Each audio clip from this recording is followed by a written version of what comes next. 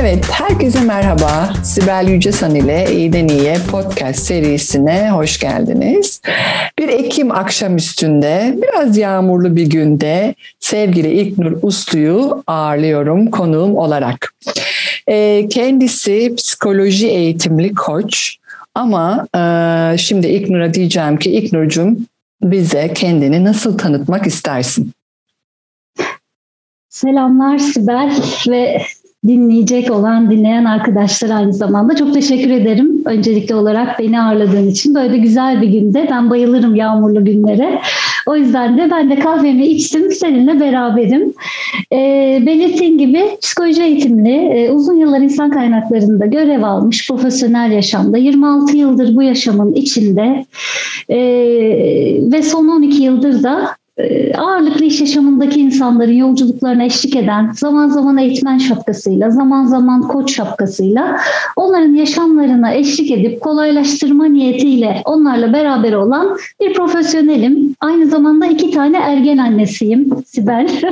Bence bu da evet, önemli bir kimlik. Çok önemli bir kimlik. 2 tane kızımız var değil mi? Aynen, 2 tane de kızım var. Dolayısıyla 50 yaşında 2 evladıyla beraber hayata devam eden, hayatın kıymetini bilen bir insan canlısıyım. Ne kadar güzel. Ben seni tanıdım eğitimde, Points of View eğitiminde birlikteydik ve orada o güzel enerji bana geçti. O yüzden bu podcast'i yapmak, senden konuşacağımız konuyla ilgili bilgileri almak benim için çok kıymetli. Bizi dinleyenler yararlanacaktır. Çok eminim bundan. Ve biz bugün seninle ne konuşuyor olacağız? Özdeğer kavramını. Evet. Biraz bunu didikleyeceğiz tabiri caizse. Bakalım ne çıkacak? Akışta olmayı seviyoruz ikimiz de. Dolayısıyla çok da plan yapmadık. Şöyle bir üstünkörü kavramları konuştuk ama tabii İlknur'cum bu özdeğer kavramı nedir? Önce istersen onu bir tanımlayalım. Çünkü böyle son dönemde sevgi, şefkat, öz şefkat, öz bakım çok kavram konuşuluyor. Belki kafalar karışık olabilir. Nedir tam olarak özdeğer? Haklısın. Son dönemde özellikle psikolojiye de ilgi çok arttı, farkındasındır. Pek çok arkadaşımız gibi. Çok da kıymetli, ben çok anlamlı buluyorum bu ilgi artışını. Çünkü insanın kendini tanıma, kendini anlamlandırmaya ilişkin bir odağı var artık. Ve bu umarım tabii ki bilmekten yapmaya doğru daha hızlı bir yolculuk olur. Şu an bilmeye yatırımlar çok ağırlıklı yapılıyor.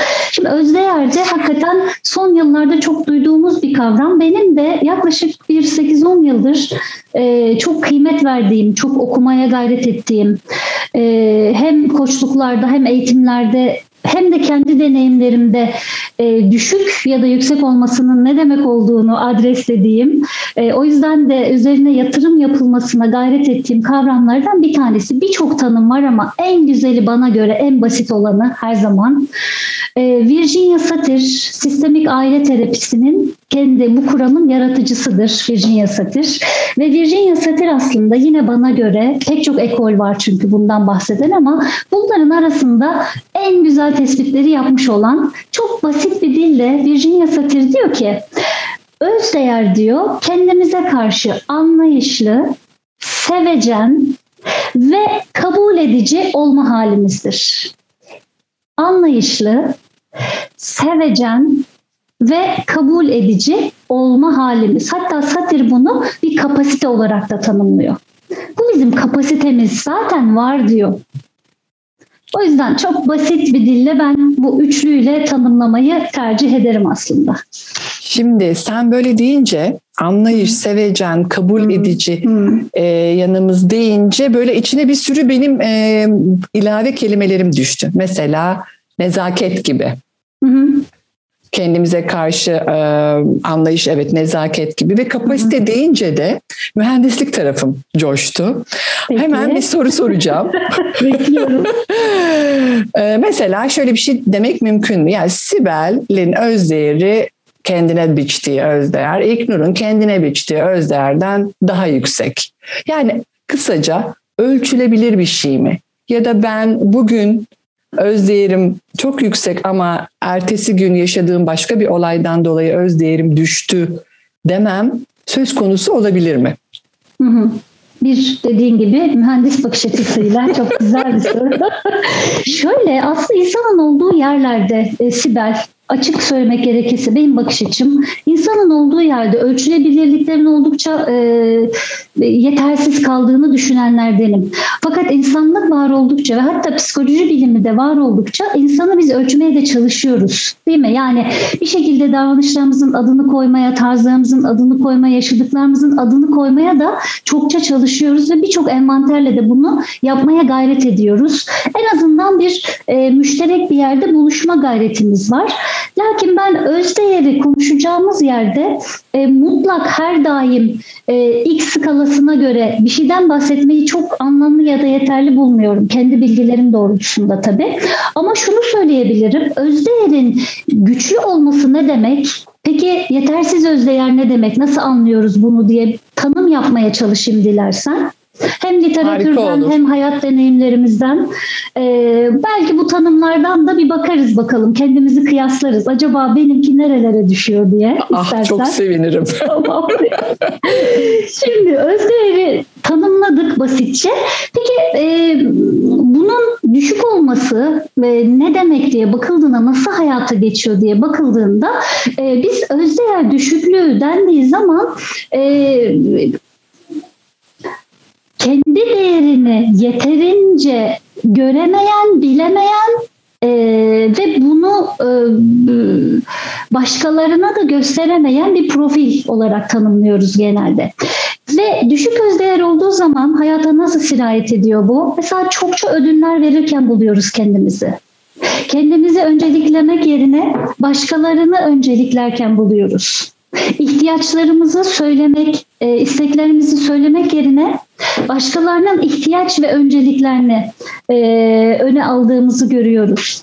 Olan benin kabulü yerine olması gereken bene doğru gittiğimizi, hatta olan beni neredeyse kendimizin bile zaman zaman göremediğimizi tespit ediyoruz düşük özdeğerde. Melimalılar hayatımızda çok fazla oluyor. Mış gibiler hayatımızda çok fazla oluyor. Ve Erich Fromm vardır, psikanalist, belki bilirsin, zaten çok bilinen değil mi? Hem sosyolog tarafı da vardır. Şimdi Erich Fromm'un çok iddialı bir tespiti var Sibel. Diyor ki özdeğer düşüklüğü diyor dünyadaki kötülüklerin kaynağıdır. Çok iddialı bir tespit. Çok iddialı, evet. Ve bunu şöyle de tamlıyor. Diyor ki yaşanmamış hayatlardır diyor. Düşük özdeğerli hayatlar, yaşanmamış hayatlar. Hatta Satir'den referans verdim ya, Satir de bunu başka bir dille diyor ki düşük özdeğerli yaşanan bir hayat diyor aslında yaşam karşısında yenilmiş kurbanlar yaratır. Yani bizim kurban psikolojimizin biraz daha yüksek olduğu ve kendimizi görmezden geldiğimiz bir yaşam biçimi diyebiliriz. Bir Wendy sendromu isminde bir sendrom vardır. Psikolog, şimdi ismini unuttum ama yine bir psikoloğun tespit ettiği. Hiç duydun mu bilmiyorum. Peter Pan'daki Wendy. Ha evet, doğru. Hatırladım. Peter Pan'daki Wendy. Peter Pan'daki Wendy. Nasıl bir şey bu peki? Hangisiydi o? Peter Pan'daki aslında bir perisi vardır onun. Bir de Peter Pan abimiz vardır. Bir de Peter Pan'ın o dünyaya kaçırdığı çocukların ablası vardır, Wendy. Wendy de kendisi de bir çocuk olmasına rağmen Sibel kendi ihtiyaçlarını yok saymış. Oradaki çocuklara ve hatta Peter Pan'a ablalık, neredeyse annelik yapma gayretinde olan bir çocuğumuz aslında. Wendy aslında işte içimizdeki o yeterince güçlenmemiş özdeğerin vücut bulmuş hali.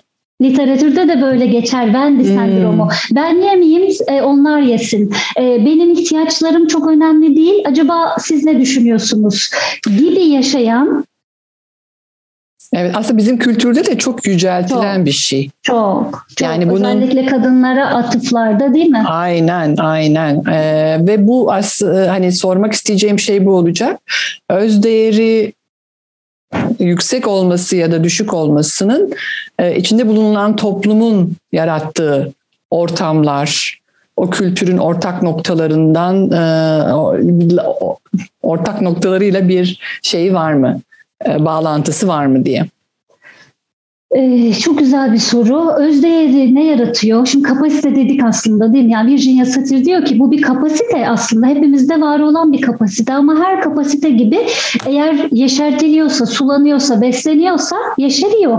Ama desteklenmiyorsa, beslenmiyorsa orada kalıyor. Yani bir adım öteye gitmesi güçleşiyor. Özdeğerle ilgili yapılan çalışmalar gösteriyor ki aslında bizim özellikle çocukluk döneminde içinde yetiştiğimiz aile çok belirleyici.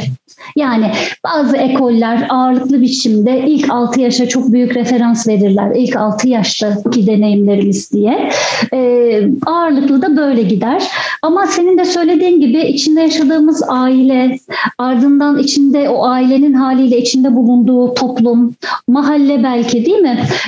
Daha da büyütürsek ülke, bütün bunlar aileyi de etkilediği için her birinden, her bir halkadan biz etkileniyoruz. Ama baktığımızda özdeğeri güçlü insanlarla, özdeğeri daha zayıf insanların geçmiş profillerine bakıldığı zaman o aile ortamında koşulsuz sevgi dediğimiz hikayenin özdeğer için çok belirleyici olduğu görülüyor. Koşulsuz sevgi görebilmiş kişiler diyelim, ilk çocukluk deneyimlerinde daha güçlü özdeğerle devam ediyorlar.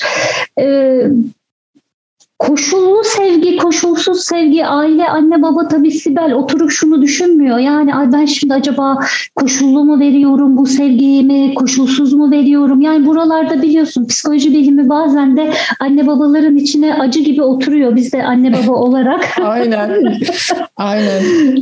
Oralarda ben şöyle düşünüyorum. Yani niyetten uzağa düşen etkiler yaratabiliyoruz ebeveynler olarak. Niyet iyi, her daim iyi, kuşkusuz. Tabii. Lakin işte niyetim iyiyken eğer ben o niyeti bir takım farkındalıklarla, bilgilerle, deneyimlerle beslemiyorsam, iyi niyetlerle çocuğuma verdiğim mesajlar işte çok başarılı olsun, toplum normlarına çok uygun bir birey olsun, çok işte uslu birisi olsun, hayatla barışık olsun gibi birçok iyi niyetle yola çıktığım yolculuk maalesef çocuğun zihninde kendi yazdığı hikayelerde eğer uslu durursam sevilirim, eğer başarılı olursam ben değerliyim. İknur'cum bunu çok güzel söyledin. Ben şimdi 7-12 yaş çocukların mindfulness öğretmenliği yapabiliyorum. Yani sertifikam var İngiltere'den ve okullarda çalışmalar yaptım. Orada çok dikkatimi çeken bir şeydi bu. Ve bu özellikle sadece evde değil, okuldaki öğretmenlerin de aslında böyle yaklaştığını ve bunları bir kalıp olarak çocuklara, ki birinci sınıflar, yani mini birler deriz ya, çok taze zihinler, çok taze kişilikler ve öğretmenin birbiriyle kıyaslama yapıp öğrencileri uslu durursa, işte ne bileyim, bak Fatmacığım sen yaramazlık yapıyorsun ama Ayşe'ye bak ne kadar uslu durursan sen de çok tatlı, iyi bir öğrencim olursun. Şimdi bir şarta bir şarta bağlandı. Aynen. Ne kadar dedim aslında olmaması gereken bir dil kullanılıyor burada ve çok da iyi bir okul ve birinci sınıf öğretmeni. Tabii hepimizin içinde bulunduğu toplumdan öğretmenlerimiz de orada yetişiyor. Kendi bir takım kişiliklerinin şeylerini, orada özelliklerini yansıtıyorlar belki ama çok daha dikkatli olmaları gerekiyor. Koşulsuz sevgi mümkün mü? Yani bir açıdan bakarsak. Hani bizi dinleyecek ebeveynleri de birazcık bilgilendirmek ve rahatlatmak adına diyeyim. Zor, mümkün. Yani hani her şey kolaylıkla gelmiyor. Çünkü bizlerin de kendi kayıtlarımız var. Yani her ebeveynin de kendi çocukluğundan getirdiği kayıtlarla değil mi hareket ediyor. Geçmiş ebeveynlik sistemlerine baktığımızda tabii zaten bilgi de yok. Yani ben kendi anne babamı düşünüyorum. İlkokul mezunu. Yani üniversite mezunu olsaydı da ne değişirdi o jenerasyon için hala tartışabilirim. 50 yaşındayım ben, öyle düşünelim. Dolayısıyla bilginin dahi olmadığı bir yerde o da kendi anne babasından gördüğüyle hareket eden ve dediğin gibi toplum normları da, toplum yaklaşımı da bunu besleyen bir nitelikte olduğu zaman o anne baba bildiğinin en iyisiyle hareket ediyor. Ama oralarda bile aslında işte bu bahsettiğimiz karşılaştırmalardan uzak durmak, sevgiyi koşulsuz haliyle verebilmek. Yani bir tane örnek vereyim ben sana nasıl olacağına ilişkin. Belki bizi dinleyen ebeveyn arkadaşlar için kaynak da olabilir. Dan Siegel vardır. Evet. Daha evvel duymuştur eminim bizi de dinleyen arkadaşlar. Sen biliyorsundur mutlak surette. Mesela Aynen. Bütün Beyinli Çocuk onun bence her evde olması gereken, değil mi? Sadece ebeveyn olmaya da gerek yok. Yetişkin psikolojisiyle de ilgilenen arkadaşların da okumasında fayda olan bir kaynak. Onun yine Dramsız Disiplin isminde bir kitabı da vardır. O da kıymetlidir. Özellikle küçük çocuğu olan arkadaşlar için hani böyle bir baştan başucu kitabı. Şimdi orada çok güzel bir ifade kullanır Dan Siegel. Onu da not aldım ki paylaşayım diye. Hazır madem bir yeri de geldi, çok güzel. Diyor ki bir ifade kullanıyor orada. Çocuklarımızla paylaşım ifadesi. Seninleyim diyor Sibel. Arkandayım. En kötü zamanında davranış şeklini beğenmesem de burasının altını çizelim. Seni seviyorum ve senin için buradayım. Zor bir zaman geçirdiğini biliyorum ve buradayım. Harika. Şu an bana çok iyi geldi bir kere bunu söylemen İlknur'cum. Burada bir koşulsuzluk var işte. Yani eğer böyle olursan, eğer hatasız olursan, eğer başarılı şunu yaparsan değil de yapmış olmana rağmen o başka bir konu. Onu beğenmiyor da olabilirim ben. Ama seni seviyorum. Buradayım. Koşulsuzluk böyle bir şey oluyor ve bunu söyleyebilmek gerçekten çok bilinçli bir farkındalık gerektiriyor elbette. Kolay değil, mümkün. Evet. Şimdi ben eğitimlerde diyorum ki 2 soru var. Bir tanesi hayatınızdaki en önemli 3 kişi kim dediğimde kimse kendini o listeye koymuyor. Çünkü hep de bunun pazarlaması yapılıyor. İşte 3 kişi değil de 4 kişi olsa hocam, kardeşleriz vesaire, yine kimseyi ayırt etmek istemiyorum gibi. Bir de yani kendi kutucuğunuzda, hiçbir şey olmayan kutucuğunuzda kalabilir misiniz? Onu da anlamıyorlar. Yani orada mutlaka işte o ebeveyn kimliğinden mutlaka çocuklarım olmalı. Yani mutlaka çocuklarım olmazsa öncelik listemde kendimi iyi hissetmeyeceğim ya da işte toplum beni eleştirebilir gibi. Bu tabii hani başlangıç noktası olarak tekrar hatırlamamız gereken, acaba bizim kuşağa ait bir şey mi? Yani şimdi kuşaklar arasında bu özdeğer konusunda bir farklılık var mı? Yeni kuşakta biraz daha bunun hani bunu destekleyen ortamlarda mı büyüdüler sence? Sadece bu X kuşağı veya baby boomer'lara ait bir şey mi? Biz ebeveyn olarak belki çocuklarımızı biraz daha farklı mı yetiştirdik? Bunu da sormak isterim baktığında. Benim gözlemimi paylaşabilirim belki. Yani çok kapsamlı bir araştırma sonucu en azından bu konuya ilişkin bilmiyorum ama gözlemim ve bir anne olarak da deneyimim biraz önce söylediğim gibi aslında tabii bilinçliliğimiz arttı. Yani bilinçliliğimiz arttı hepimizin. Ben anne babama göre, muhtemelen sen anne babana göre bu konulara ilişkin çok daha kaynağa ulaştın. Kendini çok daha farkındalıklı bir şekilde yaşıyorsun. Ve dolayısıyla nelerin sana iyi geldiğini, nelerin gelmediğinin farkındasın. Bu anlamda bence daha iyi destek olmaya çalışıyoruz diye düşünüyorum. Lakin her uça gitme halimizin de bir sıkıntısı var. Zaman zaman burada da ben dengenin ucun sarsıldığını, yani ben hiç değerli hissedemedim, evlatlarım aşırı değerli hissetsin gibi, değil mi? Bir uçtan uca savrulma halleri de olabiliyor. Buralarda bana sorarsan en kıymetli şey bir ebeveyn olarak bu Dan Siegel'ın yaptığı gibi her halinle karşı olduğun konuları, karşı olmak rezervini koyarak seni hala çok seviyorum diyebilmek önemli. Ama çok güzel bir şey söyledim. Bence bir diğer yapacağımız şey de gerçekten iyi rol model olmak. Çünkü biz yapmazsak, yani bizzat yapmadığımız hiçbir şey karşı tarafa geçmiyor. Aynen. Bizim kuşağın şöyle bir sıkıntısı var. Yeni kuşaklarda da olabileceğini düşündüğüm bir sıkıntı bu. Bilgi o kadar kıymetli ve önemli ki bizim için. Katılıyorum aynı zamanda. Bilgiyi ben de çok kıymetli bulurum ama bilmenin sanki yapmaya da yeter hale geldiği gibi bir varsayım. Bu bilinçaltı bir varsayım hatta. Yani sorsak hiçbirimize evet farkında olarak yapıyorum ben bunu demeyiz ama bilmek sanki yeterli koşulmuşçasına yapmaya geçme halimizi öteliyoruz. Çok biliyor herkes. Yani şimdi bu kitapları aşağı yukarı herkes ya okumuştur ya ismini duymuştur. İşte farkındalıkları güçlüdür. Ama farkındalıkla onu deneyimleme arasındaki farkı kapatmaya çok çalışmıyoruz. Belki ebeveyn arkadaşlara, kendime de sıkça hatırlattığım şey, çocuklarına sen nasıl bir örnek oluyorsun? Sen özdeğerinle ilgili ne yapıyorsun? Bunu nasıl ortaya seriyorsun? Nasıl gösteriyorsun ki onların da öyle olmalarına yol açabilesin, destek olabilesin. Biraz oralarda alacağımız yollar varmış gibi geliyor bana. Çok çok güzel söyledin. Zaten aslında bu gibi çalışmalarda ben de eğitimlerde söylediğim bir şey var. Hiçbir şey de bedelsiz değil.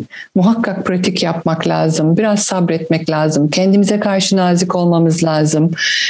Yani bu yolculukta hatalara da izin vererek hiçbir şekilde mükemmel olmak da mümkün değil. Olmayalım zaten. Mükemmeliyet çok büyük bir baskı yaratacak bir olgu. Olanı olduğu gibi biraz kabul ederek ama gerçek benin ortaya çıkmasına da izin vererek ilerlemek ama işte kendimizi geliştirmek demek aslında üzerinde biraz çalışmak demek. Bu da öyle havadan gelmiyor. Yarına daha iyi bir anne olayım işte ya da kendi öz değerimi daha yukarı çıkartayım demekle de olmuyor. Biraz bunun üzerinde yani bu bir niyet çok değerli ama üzerine pratik yapa küçük adımlarla ilerlemeye izin vermek lazım. Bu arada yaptığımız hatalarda da gene kendimize sevgi, şefkat, anlayış, kabul ama tekrar ayağa kalkıp devam etmekle de ilgili motivasyon diyorum. Aynen, harika. Peki nasıl sence geliştirebiliriz biz bunu? Yani ne yaparsak, hani günlük bizi dinleyenler ne yapayım peki o zaman? Nasıl anlayayım, nasıl bunu geliştireyim diye sorabilirler. Oralarda aslında yapılacak şey çok. Birincisi senin söylediğin gibi, benim de altını çizdiğim gibi bilgiyle yeterli kalmayacağız. Ne kadar biliyor olursak olalım. Ben bunu biliyorum da acaba ne kadarını hayata geçiriyorum diye aradaki farka bakmak çok kıymetli. Dolayısıyla daha çok kitap okuyun, daha çok araştırma yapın demek yerine ben bütün arkadaşlara gerçekten bildiklerinin ne kadarını hayata geçiriyorsun, bir aradaki farka bir bak. O farkı kapatmak için somut, basit ama net ne yapacağına mutlak surette karar ver ve hemen yap diyorum. Yani birinci adım bu. Neyse o hemen yap. Şimdi burada senin söylediğin gibi yapılan çalışmalar özdeğerin güçlenebileceğini, yani iyi haber bu zaten. Virginia Satir de aynı netlikte bunu söylüyor. Bu kapasitemiz geliştirilebilecek bir kapasite. Böyle bir beynimiz var çok şükür. O yüzden bu kapasiteyi emekle, çabayla biz geliştirebiliyoruz. Şimdi Dan Siegel amcam diyor ya, çocuklarınızla böyle iyi konuşun. Benimle böyle konuşulmamış olabilir. Bizi dinleyen arkadaşlarımın büyük bir kısmıyla belki hiç böyle bir konuşma olmadı ebeveynlerinden. Ama biz biliyoruz ki artık bugünkü yetişkin kaynaklarım benim kendi iç çocuğumla böyle konuşmaya müsait.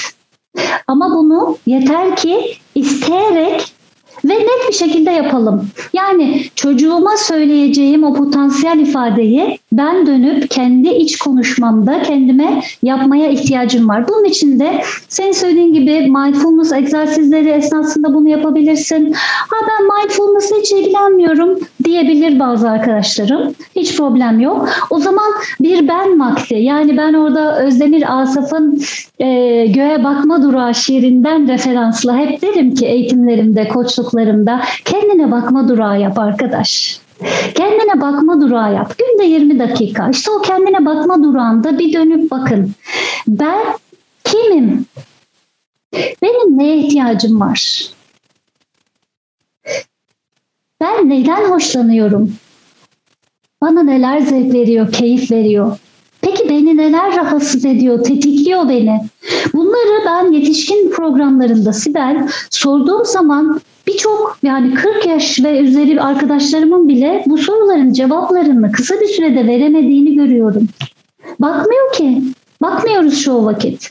Ben kimim? Çok basit. Bazen aspirin gibi basit şeyler zaten sıkıntı. O kadar basit ki ilgilenmiyoruz bile. Hayatta daha komplike şeyler var çözülecek. Basitlere dönüp bakmak ben vaktinde. Ben kimim? Nelerden hoşlanıyorum? Ne bekliyorum hayattan? Ne istiyorum? Anne kimliğimden bağımsız ben kimim? Özdeğer düşüklüğünde genelde şöyle şeyler görüyoruz Sibel.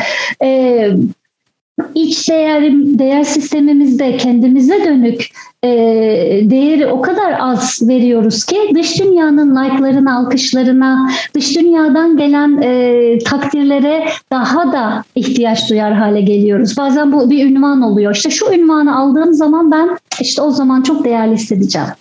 Yok öyle olmuyor. Şu işte aracı, şu evi, şurayı satın aldığımda daha güçlü, daha değerli öyle olmuyor. Onu da ben biraz altı delik bir kovaya benzetiyorum. Eğer sen kendini iyi tanır ve kendi değerinle ilgili çalışma yapmaz isen dış dünyanın like'ları bir süreliğine, eskiden jetonlar vardı, jetonlu telefonlar. Hani doğru. Bir süreliğine onlar senin işine yarıyor. Evet diyorsun işte çok değerliyim ya, yani Sibel bana çok değer veriyor ama bitiyor. 5 dakika sonra böyle sönmüş bir balon gibi.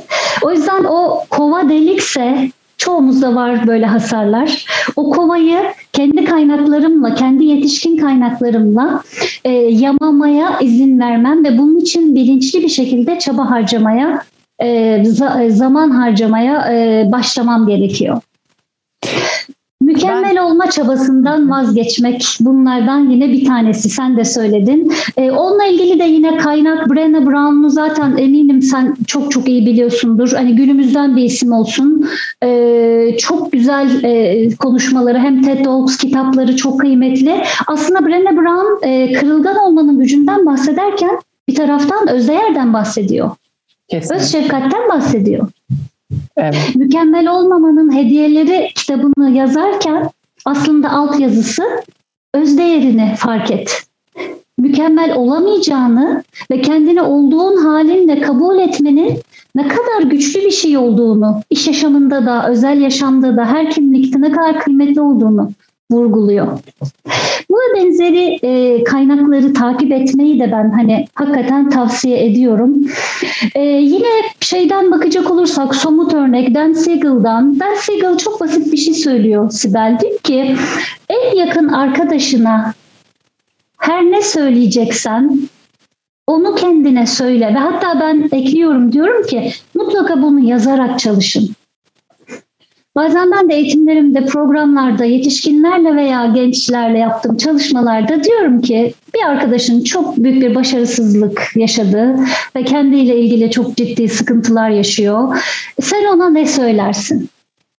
Tahmin edeceğin gibi katılımcılar diyorlar ki hiç kafana lütfen bu kadar büyütme, sen bunu çalışarak yaparsın, bir başka sefere bunun üstesinden gelirsin, şu an kendine iyi bakma zamanı falan. Peki diyorum, aynı durumda sen olduğunda iç konuşman sana ne diyor, iç sesin ne diyor, kendine ne diyorsun? Aldığımız yanıtlar şaşırtıcı değil.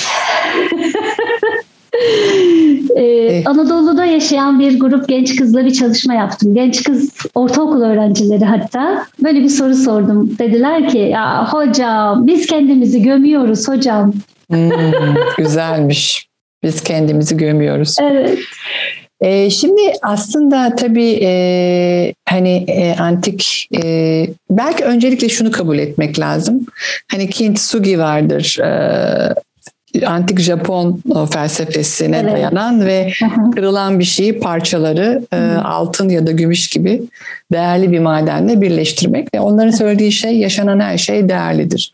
Yani aslında her an öz değerimizi artırmakla ilgili bir başlangıç noktası olabilir. Hiçbir şey için geç değil. Ve zor zamanlarla baş etmek, mesela pandemi bizi gerçekten bambaşka bir diyara götürdü. Belki oturduk, işte ben kimim, gerçekten hayatta ne istiyorum, sorularını cesurca kendimize sorduk. Ve bunların cevabını verdik veremedik çok da önemli değil. Belki değer sistemlerimizi tekrar bir revize ettik. İşte ne bileyim sağlık, aile ilk başa geldi, oturdu. Belki bunları çok aşağılarda hijyen faktör gibi görüyorduk. Çok ezberden yaşadığımız hayatlar vardı. Ama bütün bunların içerisinde o zor zamanlarla baş etmede gerçekten özdeğer çok temel bir alan. Yani burayı o dedin ya delik, o deliği dolduracak, zaman zaman bakacak gerçekten bir delik tekrar açılmış mı, büyümüş mü o delik, sızıntı mı sadece, yoksa bir müddettir oradan bir şey akmıyor mu? Hepsi olabilir ama İşte o molaları yaratmak, kendimize bakmak o kadar değerli bir şey ki ne güzel oldu bak şimdi tekrar hatırlattın. Bu çünkü resilience yani yılmazlık konusunda geliyor dönüp dolaşıp aslında o duygusal dayanıklılıkta, ruhsal dayanıklıkta bu özdeğere oturuyor diye ben hep düşünüyorum. Bilmiyorum katılıyor musun? %100. Şimdi Christian Neff vardır. Onun da kitabını da tavsiye edeyim. Öz Şefkatli Farkındalık diye bir kitabı var. Hatta onun bir uygulama rehberi diye ikinci bir kitabını daha yayınladı. Şimdi Christian Neff de bunu çok basit bir dille şöyle anlatıyor. Aslında biliyorsun zihnimiz nasıl çalışıyor? Günün sonunda biz kendimizi yargılıyoruz özdeğer düşük olduğu zaman. Yani o anne baba sesleri, karşılaştırmalar, işte uslu durursam böyle olurlar, uslu durmazsam peki ne olurlar? Çocuklar hikaye yazıyor, hepimizin yazdığı hikayeler ve hani davranışçı terapi ekolüne göre psikolojide bunlar hani şemalarımız, kognitif davranışçı terapilere göre şemalarımız oluyor. Efendim işte koçluk dilinden bakarsak bunlar sabotörlerimiz oluyor. Efendim işte yine psikoloji dilinden bakarsak bunlar otomatik negatif düşüncelerimiz oluyor ama günün sonunda biz kendimizle ilgili ve dünya ile ilgili bir takım etiketler yapıştırıyoruz çevremizdekilere ve daha çok kendimize. Dolayısıyla bu şemalar ya da bu etiketler bizim o çocukken oluşturduğumuz iç seslere dönüştüğü için o iç sesler habire bizi en ufak bir başarısızlıkta ben kendimi ya yine yapamadın, nasıl yapamadın, herkes neler yapıyor, bak bunu beceremedin derken buluyorum. Ve ne oluyor? Aslında bir kendi kendine saldıran bir stres faktörü yaratıyorum. Ve hepimizin beyni otomatik, basit bir şekilde çalışıyor. Stres faktörü geldiği an itibarıyla saldırı, savunma, donup kalmaya geçiyor. Çok otomatik oluyor bütün bunlar. Yani bu senin iç sesinden mi gelmiş, dış sesinden mi gelmiş? Beynin böyle bir farkındalığı, böyle bir derdi yok zaten. Dolayısıyla kendi kendine saldıran, yani kendi kendini sabote eden, fizyolojik olarak da sabote eden bir şeye dönüştürüyorsun. Bir vicious cycle, bir kısır döngüye dönüştürüyoruz bunu. O yüzden de aslında stres faktörünü kendimiz yaratıyoruz ve söylediğin şeyde %100 haklısın. Duygusal bağışıklık sistemimizi de çökerten bir şey oluyor. Düşük özdeğerle uzun soluklu yaşıyor olmak. Çünkü habire kendi içimizde kendimizle konuşan bir bıdı bıdıcımız var. Bir iç sesimiz var. İşte hikaye bu iç sesi tespit etmek. Yetişkin kaynağımla ben bu iç sesi daha rasyonel, daha sağlıklı, daha kabullenici, daha şefkatli ve daha anlayışlı bir başka sesle değiştirebilirim demek. Ve bu mümkün. Ama bunun için çaba gerekiyor. Yani zihinsel kısır döngülere girmek yerine yapamıyorum, yapmalıyımlar yerine o ses çıktı mı kardeşim? Duyacaksın ve diyeceksin ki bir saniye. Şimdi bunu yaşayan gerçekten de Siegel'ın söylediği gibi çok yakın arkadaşım olsaydı ben ona ne derdim? Bunu derdim. Peki o zaman aldım ve bunu kendime şu an saçma geliyor bana ama söylüyorum. Yani saçma geliyor'un da altını çiziyorum. Çünkü bir süre öyle gelecektir. Ama bunu yapmak işe yarıyor. Guy Winch diye yine bir psikolog vardır. TED Talks'ta konuşmalarını yine arkadaşlara da tavsiye ederim. Psikolojik ilk yardım der o da. Çok güzeldir. Bununla da ilintili. Yani adam özdeğer anlatmıyor ama bana göre özdeğer anlatıyor. Bir bıçakla elinizi kestiğinizde diyor Sibel, kendinize o bıçakla tekrar elinizi böyle kanırtır mısınız? Hayır. Hayır, değil mi? Hemen yarayı sarmaya çalışırsın. Ama diyelim ki işte sevgilin seni terk etti. Genç bir kadın olsun, erkek olsun. Ne yapıyoruz? Yok efendim işte zaten seninle durduğu bile lükstü. İşte sen böyle yaparsan tabii ki terk edilirsin gibi kendimize ne yapıyoruz? Zaten bir bıçak girmiş. O bıçağı kanırtarak daha da derin hale yarayı getirebiliyoruz. İşte böyle zamanlar için Guy Winch bu metaforu kullanarak diyor ki, arkadaş diyor, kendine psikolojik ilk yardımda bulun. İşte özdeğer böyle bir şey. Kendine bir de sen vurma. Kendine bir de sen onun vurma. yerine sarmala. Çok güzel, sarmala. Şimdi ben aslında hani biraz evvel sen de bahsettin, ilave edebilirsem hani mindfulness pratiklerini hakikaten öneriyorum. Hani bunun için hayatımızda kötü bir şey olmasını ya da olumsuz bir deneyimin içinde olmasını beklemeden, bugünden itibaren, yarından itibaren, hiçbir zaman geç değil. Bu mindfulness pratikleriyle aslında bu zor dönemlerde içinde bulunduğumuz ruhsal ve duygusal türbülanslar, orayı anlamak, o duyguların içinde tamamen kaybolmamak, içinde var olduğumuzun öncelikle farkında olmak ve ondan sonra bir adım geri çekilebilip neler oluyor bende, neden bunlar oluyor, ne bunları tetikliyor görebilmek. Pratik ede inanın çok işe yarıyor diyeyim dinleyenlere. Çok. Sen zaten çok iyi biliyorsun. Yani bu önemli. Bir de ben böyle zamanlarda ne yapıyorum biliyor musun İlknur? Yani hatta bugün oldu, bu sabah oldu böyle bir şey. Hemen şunu dedim. Yani bu iyi yaşadığım anları diyorum ki bak bunu hatırla. Bu çok güzel bir an. Olur da bunun tam tersi hani düştüğün bir an olursa bir geri dön. Bunu şu zihninden şöyle bir ayıkla. Çünkü hayatında iyi giden bir sürü şey var. Dolayısıyla ya da ne bileyim bir hata yaptığında diyorum ya iyi de Sibel'cim diyorum senin sen hangi özelliklerinle de iyisin? Hangi özelliklerine takdir ediliyorsun? Şimdi bunları bir hatırla. Yani alıyorum zihnimi o olumsuz döngüden. Aslında biraz öbür tarafa çevirmeye çalışıyorum. Çünkü hikayeyi yazıyor zaten o. Zaten olumsuz bir hikaye yazmayı da çok seviyor. Biraz onu oradan kurtarıp başka bir ses kaydı dinletmeye çalışıyorum kendisine. Harika. Bence doğru mu yapıyorum? %100 zaten sen de bu işin mindfulness pratiklerinden fazlasıyla artık hocalığını da yapan birisi olarak fazlasıyla biliyorsun.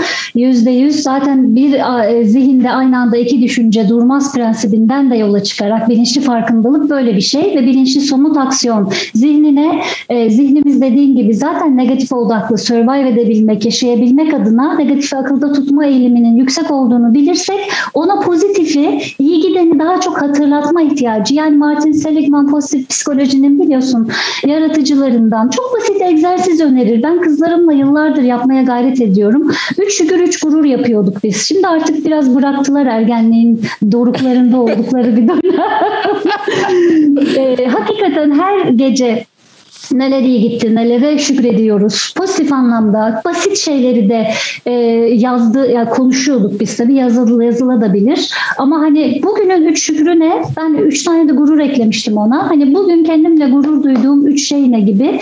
Pratikler yine bazı zihinler için çok havada, çok soyut kalabilir. Lakin davranış değişikliği yapabilmenin yolu bol pratik ve zihne yeni bir yol alışkanlığı kazandırmak. Ben ona şey diyorum hani otobanda giden bir şey varken niye çakıllı taşlı yollara sapayım der zihnimiz haliyle. Küçümser, beğenmez, zor gelir. Böyle zamanlarda işte anlam bulmak. Anlam da burada. Yani ben iyi bir hayat yaşamak istiyorum ya. Bu iyi hayat içinde duygusal dayanıklılığımın güçlü olması için de bağışıklık sistemim için de ben özdeğerimi güçlendirmek istiyorum diyorsak bu yollar gidilebilecek ve sonra otobana dönüşebilecek yollar. İlknur'cum ne güzel söyledin. Böyle biraz zamanımızı dolduruyoruz ama aklıma bir şey geldi bizi dinleyenler için. Bazen eğitimlerde de bu oluyor. Sen yani psikoloji okumuş olduğun için bunu sana sormak da isterim. Şimdi bazı insanlar diyorlar ki çok çabalıyorum hocam, çok çabalıyorum. Ama olmuyor. Yani bir döngü var, o döngüden çıkamıyorlar. Ben öyle zamanlarda o zaman bir uzman yardımı alınması gerektiğini tavsiye ediyorum. Olabiliyor yani hani gerçekten ışığı görememek, karanlık tünelin içinden bir türlü çıkamamak söz konusu olabiliyor. Öyle bir şey bir insan nasıl anlar? Bunun işareti ne olabilir? Yani bu özellikle özdeğerle ilgili çok büyük sıkıntı yaşayan bir kişiyse bu nasıl anlayabilir bunu? Bence öncelikli olarak kendi başına bu ve benzeri çalışmaları yaptığımızı varsayalım. Yaptık fakat senin de söylediğin gibi zaman zaman bana da benzer ihtiyaçlar, talepler geldiği zaman orada işte koçlukla psikologluğun ya da işte sahada çalışan psikologların farkı çok kıymetli ve çok net devreye giriyor. Böyle vakitlerde aslında alınabilecek psikolojik desteğinden maddi imkanlar veya koşullar, yani fiziksel koşullar, maddi imkanlar, bir sürü bileşeni var bu işin ama alınabilen her ortamda alınması gerektiğini düşünenlerdenim. Yani mümkün olduğunca sahada tabii ki çalışan, gerçekten terapistlik yapan, psikoloji eğitimli arkadaşlardan bu ve benzeri destekler alınabilir. Zaten bak, destek istemek de bizim hakkımız. Bizim değerimizi güçlendiren bir şey. Çünkü özdeğer düşüklüğünde genelde baktığımız zaman destek istemeyi de biraz lüks görme halimiz olabiliyor. Hayır, benim bu desteğe ihtiyacım var ve ben bu desteği doğru bir adresten, kaynağım ölçüsünde doğru bir adresten almak istiyorum deyip bir uzmanla çalışmaları, kendi çabası yetmediği yerlerde bir uzmanla çalışmalarını ben her zaman çok tavsiye ederim. Çok güzel söyledin. Zaten olumlu sosyal ilişkiler aslında özdeğeri çok destekleyen şeyler. Ve ben yardım isteme konusunda çok geç öğrendim İlknur. Ben her şeyi yapabilirdim diye düşünen değil mi? Ve başarmak için de hani 250 kilometre hızla sürücü koltuğuna oturmuş ve arabayı götüren biriydim. Sonradan öğrendim ki hayır, yardım istemek çok güzel bir şey, destek istemek çok güzel bir şey. Destek veren ve yardım veren de kendini iyi hissediyor. Bu ister profesyonel destek olsun, ister işte ne bileyim arkadaşından sosyal olarak aldığın bir destek olsun. Bunu da hatırlatmış olalım. İyi ki geldin. Ne çabuk geçti 40 dakika. İnanamıyorum ben. Yani evet. Tabii konumuz ne dedik başta? Konumuz çok güzel, çok önemli bir konu. Üstünde belki söylenecek çok daha farklı şeyler var ama Hazreti Mevlana ne demiş? Yapmamız gereken sevgiyi aramak değil, içimizde sevgiye karşı inşa ettiğimiz engelleri arayıp bulmaktır. Ah, ne güzel. Dolayısıyla evet, uzun ince bir yol ama her zaman o yolda yürümeye niyet edersek mutlaka ve mutlaka hep iyiye doğru gideceğiz. Bundan da vazgeçmeyelim diyorum ben. Sen son olarak söylemek istediğin bir şey var mı İlknur'cum? Dediğin gibi bu bir yolculuk. Yeter ki anlam bulalım. Anlam bulduğumuz zaman da zaten yollar bulunuyor. O yüzden o yollar hepimiz için mümkün. Yaş kaç olursa olsun, benden bu saatten, bu aşamadan sonra bir şey olmaz diyen zihinler varsa yine dinleyenlerden, lütfen o yolları deneyin. Ben de hadi bir şiirle, çok sevdiğim, zaman zaman paylaşıyorum LinkedIn'de, orada farklı mecralarda. Özdemir Asaf'ın bir şiiri var. Diyor ki Sibel, dün sabaha karşı kendimle konuştum. Ben hep kendime çıkan bir yokuştum. Yokuşun başında bir düşman vardı. Onu vurmaya gittim. Kendimle vuruştum. Çoğu zaman kendi önümüzdeki engel, kendi önümüzdeki düşman oluyoruz. Kendimize dost olabilmek, kendimize yoldaş olabilmek özdeğer. O yüzden kendimize yoldaş olalım, dost olalım. Kendimize iyi gelelim ki eşimize, dostumuza, sevgilimize, çocuğumuza iyi gelme fırsatlarını daha dolu dolu kullanalım diyorum. Çok teşekkür ediyorum beni de misafir ettiğin için. İyi ki geldin. En uzun dostluk kendimizle. Bunu unutmayalım. Bu güzel şiirin üzerine söylenecek hiçbir şey yok. Ve tekrar başka bir Esenlik Sohbeti podcastinde görüşmek üzere. Herkese sevgiler. Esen kalın, iyi kalın.